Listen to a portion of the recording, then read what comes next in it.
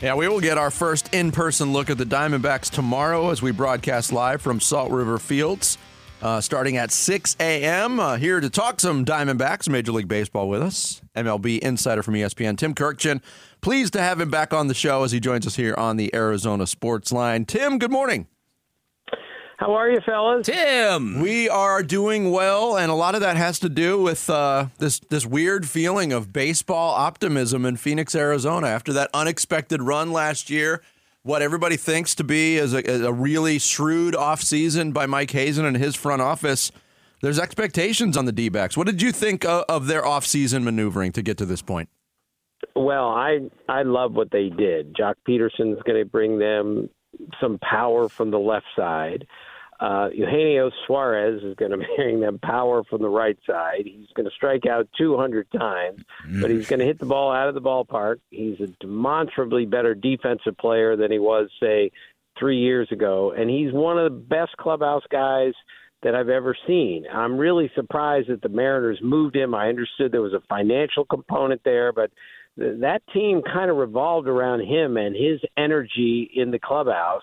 And that's what he's also going to bring to the Diamondbacks. Plus, Eduardo Rodriguez had a good year last year. He's a way above average major league pitcher. He's the third starter that they really needed behind their front two. So I love what they did. I thought they were a playoff team without those three guys. And I think with those three guys, I'm pretty darn sure they're going to make the playoffs again this year. Good news. Now, seeing how great Merrill Kelly was in the postseason and just how ruthless he was in the moment, he really stepped up in class. So when you look at that with Zach Gallen, with Eduardo Rodriguez, with Brandon Pfaadt, if he can kind of build on what he showed at the end of last year, what do you think of this rotation, where it might rank, and is it enough to take down those dastardly Dodgers? Well, Pfaadt's is a big if. He was great in the postseason, but it was a short time. But the fact that he did that in the postseason really helps. And the fact that Merrill Kelly did it at the biggest time on the biggest stage really helps. So if those four work out, their rotation won't be the best in the National League, but it's going to be very formidable, and it's going to be enough to get them to the playoffs, I am certain. As for the Dodgers, I just spent about 4 different days with the Dodgers in spring training, and that is one of the great traveling shows I've ever seen. It is just a circus every single day, and that might work against them to some degree, but I think they're going to find a way to figure this out. As you know, fellas, last year they had a great offensive team. They basically slugged their way to 101 wins last year because the ERA went from 280 to 406, and they still won 100 games. That's because their offense was so good, and now it is significantly better with Shohei Ohtani, with Teoscar Hernandez. I mean, there's a chance if they go Betts, Freeman, Ohtani in some form, which they will, they have a chance to have the best 1, 2, 3 hitters in one season in baseball history if everyone exceeds expectations. That's how good the Dodgers are, and the real danger for everyone else in the National League is if they can tread water with their starting pitching until Kershaw and Walker Buehler and Dustin May and Tony Gonsolin come back from injuries. Imagine adding those 4 guys at some point this summer or after the All-Star break or in August. They have a chance to be a great, great team, but They are going to open the season, I believe, with some questions in their starting pitching, and that's what we have to keep our eyes on. Yeah, Vegas has their over-under on 103 wins, which is just preposterous for a baseball team going into a regular season. And we've seen some circuses in the Cactus League before. The late, great Pedro Gomez and Barry Bonds comes to mind. Paint the picture of what is happening in Glendale with the Dodgers. I'm sure the amount of foreign-based Japanese media is incredible. What does it look like? What does it feel like? It feels like nothing I've ever felt before in almost 45 years of covering baseball. The first day I walked into the Dodgers was a week ago Tuesday, and there were probably 100 media members in the clubhouse. 100. 100. And I went another day, and this is what we all need to expect. J.P. Fireheisen, a relief pitcher for the Dodgers. I was waiting for him so I could get him alone to ask him questions for another story I was doing. But that day, he gave up a home run to Shohei Ohtani during live batting practice. So as soon as he walked in the clubhouse, there were like 50 reporters talking to him. He was the star of the day. That's how it works with the Dodgers.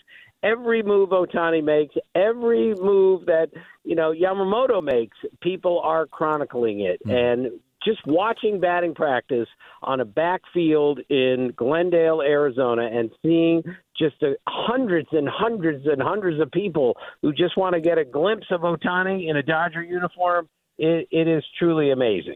Tim Kurkjian, ESPN Baseball Insider, our guest here on Bickley and Marotta Mornings. Going back to the Dodgers, D-backs, and that whole dynamic last year, the Dodgers ran away with the division in the second half. They win the NL West by 16 games.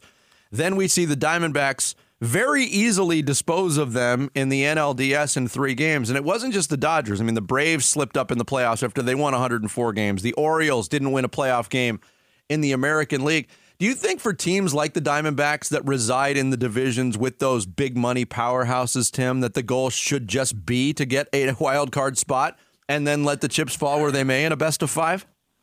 No, I don't. And if that in any way works for teams, then that defeats the purpose of what we're doing here. Your first job is to win the division and get a bye in the first round. If that bye in the first round is somehow hurting a team, then we're going to have to make an adjustment here. What happened with the Diamondbacks last year is they came in hot, and then, as we all know, with their young, athletic, incredibly hungry team, they just took it to the Dodgers. They just said, try to stop us.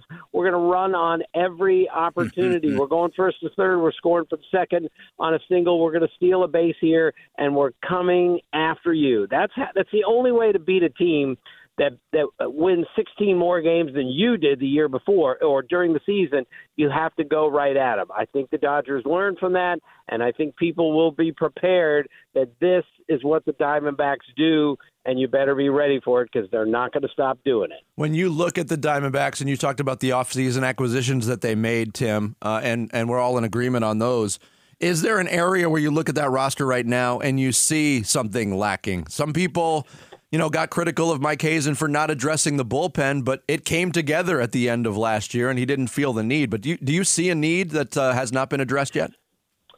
Well, I think their starting pitching will be a need if, of course, Brandon Pfaadt doesn't pitch the way that he did. Then you're going to need, a 4 and a 5 starter pretty quickly because you're not lasting in today's baseball with 3 starting pitchers. Even though the Diamondbacks did an awful good job doing it last year with 2 for the most part, they're going to need more than that. That's the one concern.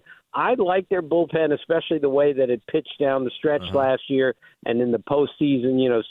Sewald and Ginkel, those guys were great, even though Sewald gave up a really big hit in the postseason. I like their bullpen. Should they have added somebody else? Yes. Is it too late? No. So, and we know that Mike Hazen is really good at building a team, and I think they'll add one more guy before the season starts. Tim, thanks for the time, as always. Always a pleasure to have you on the show, and hopefully we can do it again real soon. Thanks, Tim.